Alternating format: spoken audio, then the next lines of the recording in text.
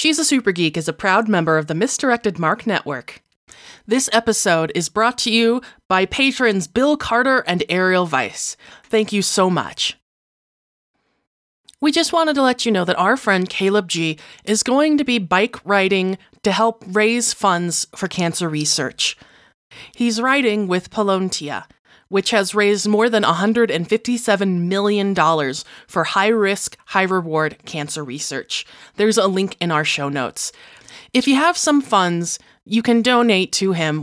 Otherwise, you can head over to his Twitter account at TheCalebG, and his pinned tweet has the link in it. You can retweet it out so that others can see. Thank you, and on with the show. She's a rock and roll play baby, and she throws a natural 20 crazy. She's a rock and roll play baby, and she's nothing near the normal and maybe. I'm in love. You're listening to episode 112 of She's a Super Geek, the actual play RPG podcast highlighting women as GMs. Hello everyone, I'm Andy, and on today's episode, my co-host Senda and I are wrapping up our playthrough of Red Carnations on a Black Grave. We're joined by River Williamson and Red Carnations creator, Cat Ramen. You can find Red Carnations on a Black Grave on Kickstarter now. Content notices, this game does contain war, violence, and character death. So let's kick our history into high gear for our final episode. Of this game, I mean. What we want to do now on the eve of the Bloody Week is to do another montage. We get one last look at our characters before the tumult of the attack by the army. So, why don't we just start with Andy? Same thing that we did at the beginning. Just quick look at each of your characters. I think we see Amanda at the Women's Guild, I believe is what it was called. Women's Union. The Women's Union, I mean. Same idea, I guess. Mm-hmm. We see Amanda at the Women's Union. There is some sort of meeting going on, and she is taking minutes. And she looks out the window, and I think we see Camille bugging Tariq again. And she just kind of sighs and goes back to writing the minutes and notes. River? We only get to do one, right? Do one at a time, yeah. So we have Luis sitting in another meeting with the public safety and everything like that, and the sound is rather muffled, and she's just sort of pressing her pen or quill. What would it be at this time? Pen. A pen. Steel nib pen. Into the paper, and it's like the ink blob is bleeding out across the page, and eventually she punctures through it and sort of like starts. And the audio comes back into focus, and there's a man saying, "And that's why we need to maintain the proper moral and social order. The men fight. The women take care of their homes and bring in the next generation of workers." And that's where we'll cut. Wait, this doesn't have any bits of real life right now. Anyway. No. Not inspired by my anger at recent events at all. No. Yeah, not at all. Not at all. Well done. No. So we see Dominique is leaning against a table, sipping a snifter of brandy contemplatively. And as the camera would like pan back, you see that spread out on the table on like a nice like velvet, on a velvet work surface are her scalpels and knives and bone saws, and they're all gleaming and freshly sharpened. We have basically a close-up image of Camille's, I'm just going to add this detail, his like sandy blonde hair, and he's sighting along a gun, and then there's the loud sound of the gun firing, and the camera zooms back to show that he's fired several shots, and they're all actually hitting the bullseye now. Like they're not necessarily right on, but they're all hitting the hay bale, and they're all like pretty centered. And he lowers the gun and he just looks up at Tariq, like for affirmation. Nice. Looking proud of himself. Oh, poor sweet boy. Oh, dear. He's super dead. I know, I'm like, what am I doing to myself? This is terrible. Okay. Anyway. Whew. And Andy? I think we see Jean and Josephine in a morning at wherever they live. And they are finishing up breakfast, and Jean picks up his musket gun. Mm-hmm. Jean picks up his gun, and the sun has come up, and other soldiers are venturing out of their houses to go to morning practice, and he kisses Josephine on the cheek and then walks out and follows them. Ludoviska, you see her going through the jail, and she comes into one cell where there's a few malnourished French army soldiers. She opens the door, and a few of them start to get up, and she glares them down, and then grabs one of them, drags him out of the cell, and down into the interrogation room, throws him in the chair. He looks terrified, as if looking at death himself. She looks at him. I'm letting you go, but on one condition. My family has to be safe. Now get out of here, Lieutenant. If anyone sees you, you'll be dead before they can arrest you. And she sinks back through the door away. Uh-huh. So we see Tariq sitting on top of the battlements. It's night, and the shells are arcing over the walls. So you get the fitful glare where suddenly you can see everything much more brilliantly. Yeah. And he's sitting next to Louise and having her write down his dictation. And it's obviously a letter to Amanda and Camille in case he doesn't make it. So Josephine, we see her, it's later in the evening, and she's in the church, and she has a pile of white bed linens next to her, and she's cutting them into strips for bandages. And she is basically, it's just a glimpse of her face as it's occasionally lit by the various whatchamacallums. The artillery shells? Yes, the shells coming over the wall is what I was saying, coming in the window, right? Yeah. So occasionally her face is just lit further by them as there's the sound of distant explosions. Maybe one or two shots that land nearby and rattle the building. Yeah. And she's like stone-faced, like keeping it together, absolutely cold, numb, cutting bandages. Cool. So, part 3. The Bloody Week, May 21st to 28th, 1871, La Semaine Sanglante. The mood is frenzied, violent, and morbid. And Josephine's player reads. That's me. On May 21st, the army invaded Paris. The communards defended the city from street barricades, but without organization, each section fighting on its own. The city burned from shelling or revenge. The Tuileries Palace, once home to the Emperor, and the Hôtel de Ville, and the Palais Royal were all destroyed by the flames. The army massacred anyone they thought was part of the Commune. The bourgeois of the city happily denounced their neighbors to the vengeance of the government. May 28th, the last survivors surrendered at dawn. Many were executed. Over 40,000 prisoners were imprisoned at Camp Satori outside Versailles. The Commune was over. Okay, so in this section, characters will die. So I'm going to get us up some Bloody Week cards first, because that's a thing. The 3 cards that have come up are the Death of the Priests. The Archbishop of Paris, Georges Dabois, was one of the Commune's hostages. As the Versailles troops continue to advance, the order to kill him and several other priests is finally handed down. Denounced. A character is denounced by someone to the Versailles troops as they move through the area. People caught by them are immediately executed by firing squad. And on the barricades, a battalion of women command the top of a barricade on the front line that is menaced by attacking soldiers. But let's talk about the inevitable death of one of our characters. Do we get to choose? Oh, yes. Yes, That's you do. the best part. I might roll dice. At some point in this round, each player must decide which one of their characters dies during the Bloody Week. On your turn, the scene you narrate can include the death of your character. You can simply narrate the death of your character at the beginning, or you can do any other combination that seems like it would be interesting.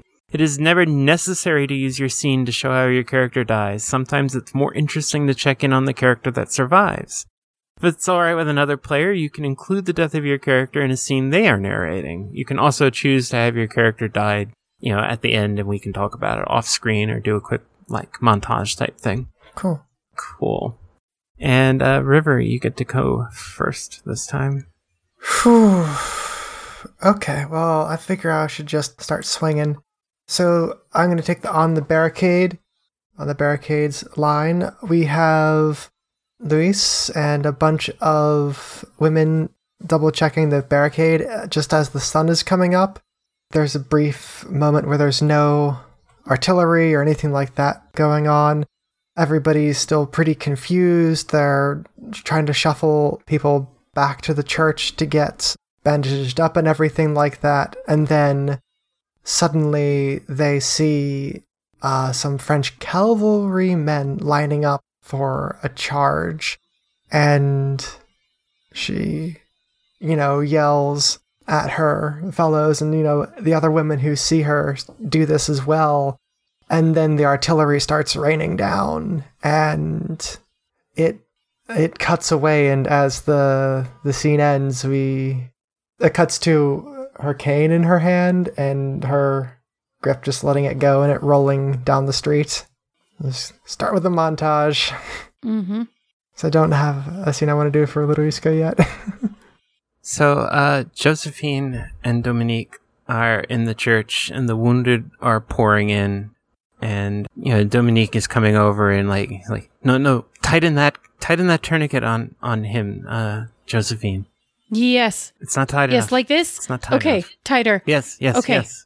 And, from outside, there's the sound of, the shelling getting closer and the sound of boots on the cobblestones. And Dominique is looking around at all the wounded and the ones that are being brought in. And she, suddenly just straightens up and says, Josephine? Yeah. I have left one of my scalpels in my apartment. You know where that is. It's at least a 10-minute walk from here. Yes. But I'm afraid I need it very soon. You do? Are you sure? Are you sure you can do this by yourself for that amount of time?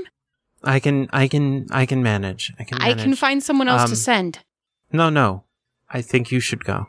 I mean, if you need it, then you need it. And, of course, I will do anything to help you out right now. Okay. If you can't get back, don't try. All right? Okay, but you need the scalpel.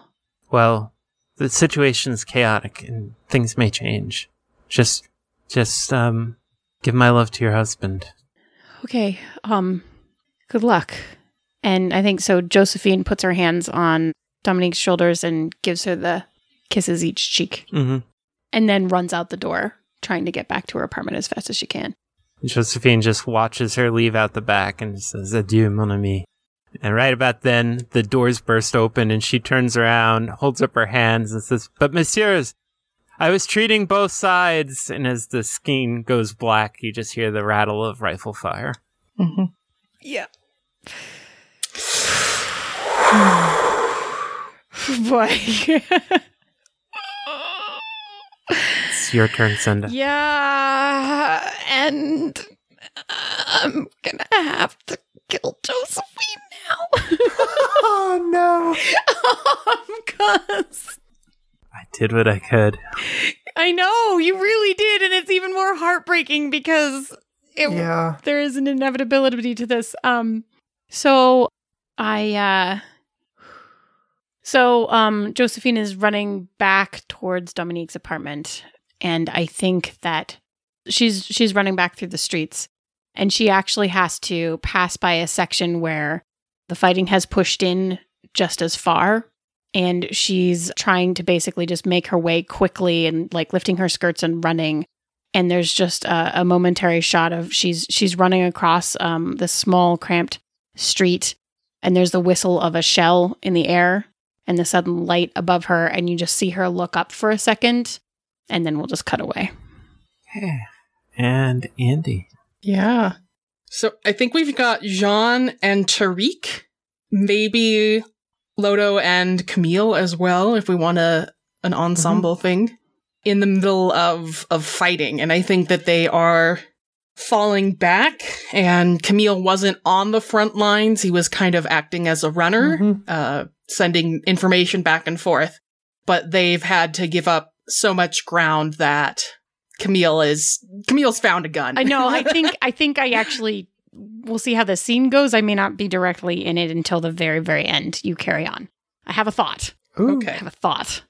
I have a thought as well. Yeah. So it's very clear in my head. I don't know how to start it though. But maybe it's just a simple. They've taken the east side of the city. We have to fall back, regather our strength. This is no way to fight this kind of fighting, John. If I had a horse. I'm sorry, not all of us are veterans as you. Some of us are just trying to defend our home. Well, If we had a horse, we would have eaten it by now, Tariq. I mean, that's true. well, it is true that I have some experience fighting against the French army and fighting for the French army. Life is complicated, but we need ammunition. No, we need to fall back. This position isn't going to hold for much longer. Where's the boy? I don't know. I haven't seen him. I think we all duck as we hear a and then an explosion nearby. We have to go. We have to go. Get moving. We have to go. We should find the boy, Lodo. One of us should go. What is one boy in comparison with our entire commune? He's my family. I'll get him. Get moving, I say, and I check out the window and then go out and then drop from the second story down with a hoof, and then Tariq, you can see Tariq leaning over the window, so like, I really don't think. Okay. And he leaps down with you. okay, there's just Jean in there now. Jean looks around and goes, I'm not staying here. And he jumps down as well. He ends up taking a slightly different route as there are soldiers coming in, and he hears Tariq and Ludo calling for Camille, and then he stumbles over some rubble and falls. I think he probably scrapes up his hands, and he knocks loose some rubble, and we see Amanda dead underneath it. Worst. You. The dice said her. Okay. If we can cut away from that momentarily, what we see next is Camille is sneaking out from underneath the cover of like a carriage, and there's dead French army soldiers all around the area, and some commune folks as well. And he basically like crawls out from under this carriage, and he picks up a gun from one of the French soldiers, and he loads it. One of the fancy carbines that Tariq was talking about. Yup. He was gonna get a good one. I'm sorry. Okay. Well, the good news is that we're at the epilogue. Question That is not the good news. I know. No. No. I think the good news is Camille is alive. For the moment. Yeah. Yeah. So I'm going to enough. tell you, I've played this game before, and we've all got about a 25% chance it's not great. Really? It- Of living or dying? of living. No, that's not It's a little better than that. It's more like 30. It's a little bit better. I also changed the deck a little Oh, bit. okay. It might be less drastic than it Yeah, used to be. It's because a little, just a smidge. when we last played, the epilogue was like, and you get an execution, and you get an execution. You get an execution. I know. The last time I played it, it was 2 people executed, 1 person banished, and I think 1 person made it out. So Well, that's right. There is one attempt escape card where you get away scot-free. yeah, 1. Oh, great! That's why Kat says she promises at least a 50% death rate. Yeah, mortality correct. rate. Yeah, at least. Yeah. No worse than. Epilogue. Satori, 1871 to 1872. The commune is not dead. And Camille's player reads, Between 10,000 and 30,000 people died during Bloody Week. No one knows the exact number. At Satori, disease and hunger killed many prisoners. Others were shot with no trial or only a perfunctory court-martial. In Algeria, the rebellion was crushed. The country was safe again for colonization. Some communards were put on trial. Most chose not to cooperate with the government forces, remaining contemptuous and defiant to their death. Many were sentenced to death. Others were deported to the colonies or given hard labor. Some managed to escape into exile. In 1881, a general amnesty was announced. Some of the surviving communards returned home. Others never did. So, each player must, for their surviving character, make a choice whether they will attempt to escape in all the confusion and flee into exile, if they will cooperate with the government in hope that they'll get a lesser sentence, or to remain defiant and hope for a trial where you can at least make your stand. Now, once you've made that choice for your character, you draw from the appropriate deck. So when you draw, you'll draw your card. I have to tell you that the cards have slightly different outcomes depending on what your character was. So it may be that if you're in the National Guard, you get a different fate than if you were a communard, or if you were a woman, or other combinations. So... What if one is a National Guard pregnant woman? All of the things. I am glad that you asked that. The answer for that question is you choose whichever fate you prefer. If more than one applies, you just choose the one that applies. Cool. So cool. Oh, also, if you see that you are exiled to a place called New Caledonia, it's a small tropical island near Australia, and it was kind of a hell colony. Oh, fun. Even more so than most hell colonies. Uh-huh. So when you've made a choice as to which one you want, pull from it, and we'll go and see. I know which one I want, so I'm just going to draw Go for it. right now. I'm gonna draw. Okay, Senda. Yeah, I'm 12, so I'm going to pull from cooperate because I don't think that 12, I don't think that I understand even enough of what's going on to do a thing. So I guess I can just go first.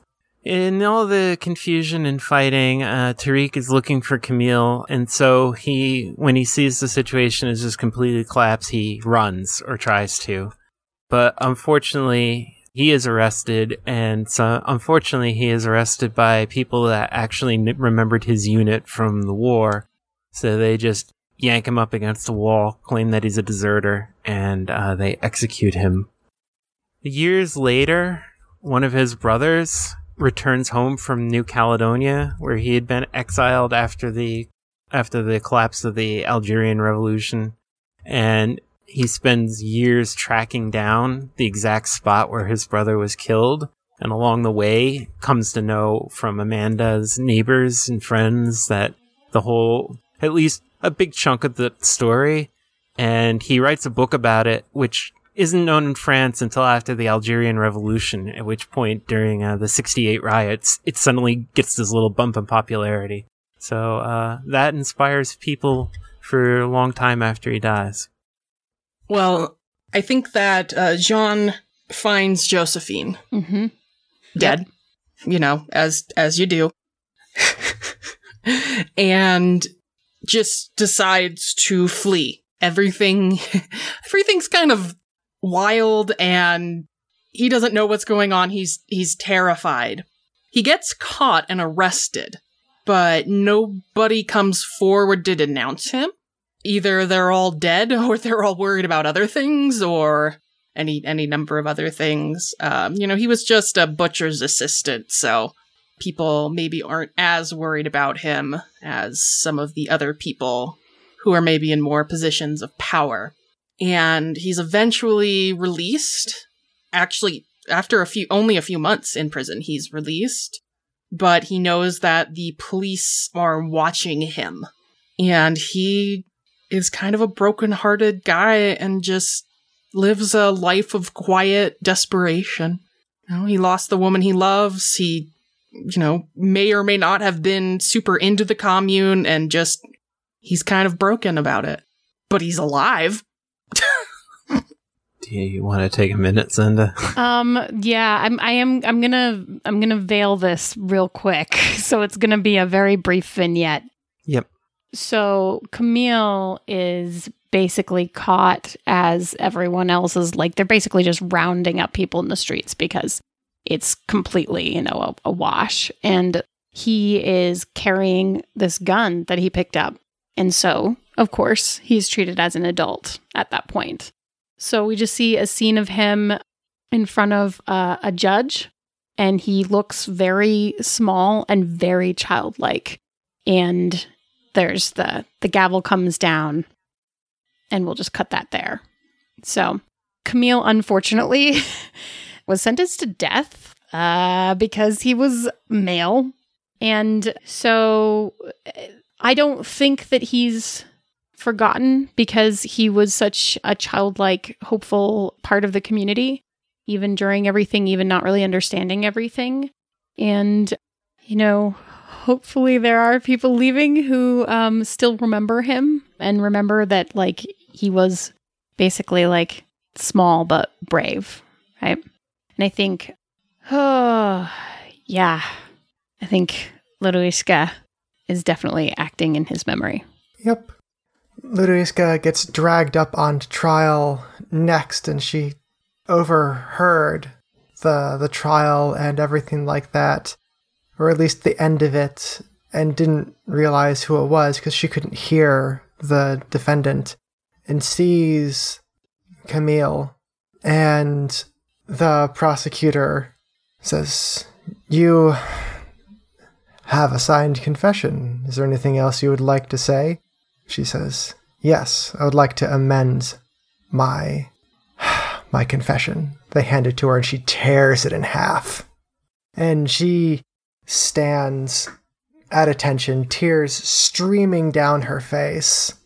And the judge says, "Get her out of here! Get that bitch out of here!" And they drag her off to New Caledonia. She knows that she has to survive for Camille, that she has to stay alive for Amanda and for Tariq. She has to keep that family going. And when it comes time for Tariq's brother to come back to France, she is walking there with him, but doesn't tell him a lot of the specifics of what happened in her family anyway. Is there a little kid with them? Or an adult kid? We're going to leave that up to the audience to decide. Okay. Oh, God. So yeah, that's... yes, I was Remain Defiant. Chose that after Camille, after Senda drew Camille's cards, like, well, okay, well, there's no way that Lydiaska can cooperate after this, which was my original intention. And, yeah. And that was Red Carnations on a Black Grave. Oh, boy. I want to thank you all for playing it, and I hope you're not too sad. And we're going to do this off camera, but there will be a lot of support in the game for, like, how to get out of your role and how to do a good debrief after the game, because a lot of people can be pretty affected by the game, and but I do hope you at least enjoyed most of it. So Yeah, I was crying. Thank you so much for being here and running it for us. And just really quickly before we run off and give each other some emotional support, which is a very good thing to do. Really quickly, just River, tell us where to find you on Twitter and stuff. All right. Yes, I am on Twitter at Pixelated Coyote. I post there a lot about my own personal life and my own struggles as a, newly out trans woman. And I post a lot more variety on the Gauntlet forums. And that's available at forums.gauntlet-rpg.com. I also just want to give a nod to our guest editor, Rob Abrazato. who is a great and awesome human being. Truly. Yes. Sorry, Rob. You're probably crying by now. We all did. It's okay. We'll just mention he has a banana problem, but we forgive him. Cat. Hang on there. What? We'll talk about it later. Okay. Kat, tell us where to find you on Twitter and where people can find more about the game if they want to learn more. Sure. This episode at the end here should be dropping during your Kickstarter, so we'll have a link and everything in the show notes. Fantastic. At Aviatrix Games is my Twitter handle. That's probably the best place right now to get anything up to date about the game. There's aviatrixgames.com. And how's that spelled? AVIATRIX. Thank you. Games. The rest is games. The rest of this games is pretty good. It's actually a pretty good motto. I should make that my mission statement. Yes, I think so. So you can check. You can also get in touch with me through there, and we'll be at DexCon. There's going to be a bunch of sections of this being run there by me and some other fantastic people. So if you want to Go learn something and be sad. In a good way. That's just, no. Okay, that's my mission statement. Go learn something and be sad in a something good and be way. sad. The rest is Yep. games. The rest is games. Thanks, guys. Yeah, good. Thanks. Hap- You- Yeah, Happy you're to help. welcome. Yeah, I'm glad we were shocked. We're 10% of the royalties.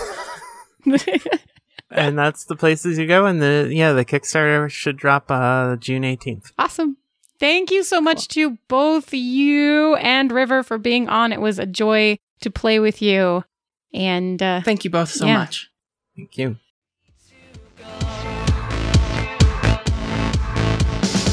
She plays a maid, she's got me under her spell. She plays a fighter with her eyes set to kill. I play, and I can't look away. Yeah. We hope you enjoyed listening to episode 112 of She's a Super Geek. If you liked what you heard, please go ahead and give us a shout out and 5-star ratings on your favorite podcatcher. You can find River on Twitter at Pixelated Coyote. You can find Kat on Twitter at Aviatrix Games. DexCon is July 3rd through 7th in Morristown, New Jersey. And of course, Red Carnations on a Black Grave is on Kickstarter now. Our theme song is Rock and Roll Play Baby by Kieran Strange. Find more music, merch, and tour dates online, kieranstrange.com, or on Twitter at Kieran Strange. If you like She's a Super Geek, you're almost guaranteed to like other shows in the Misdirected Mark Network. Shows like The Lounge. Doc finds the best, the brightest, the most fun game designers, and sits down to have a cool chat with them. You never know what conversation is going to come up in The Lounge. That's it for us. We'll see you in 2 weeks for our next adventure. My defenses, I'm ready, I'm waiting on the battleground. She's a rock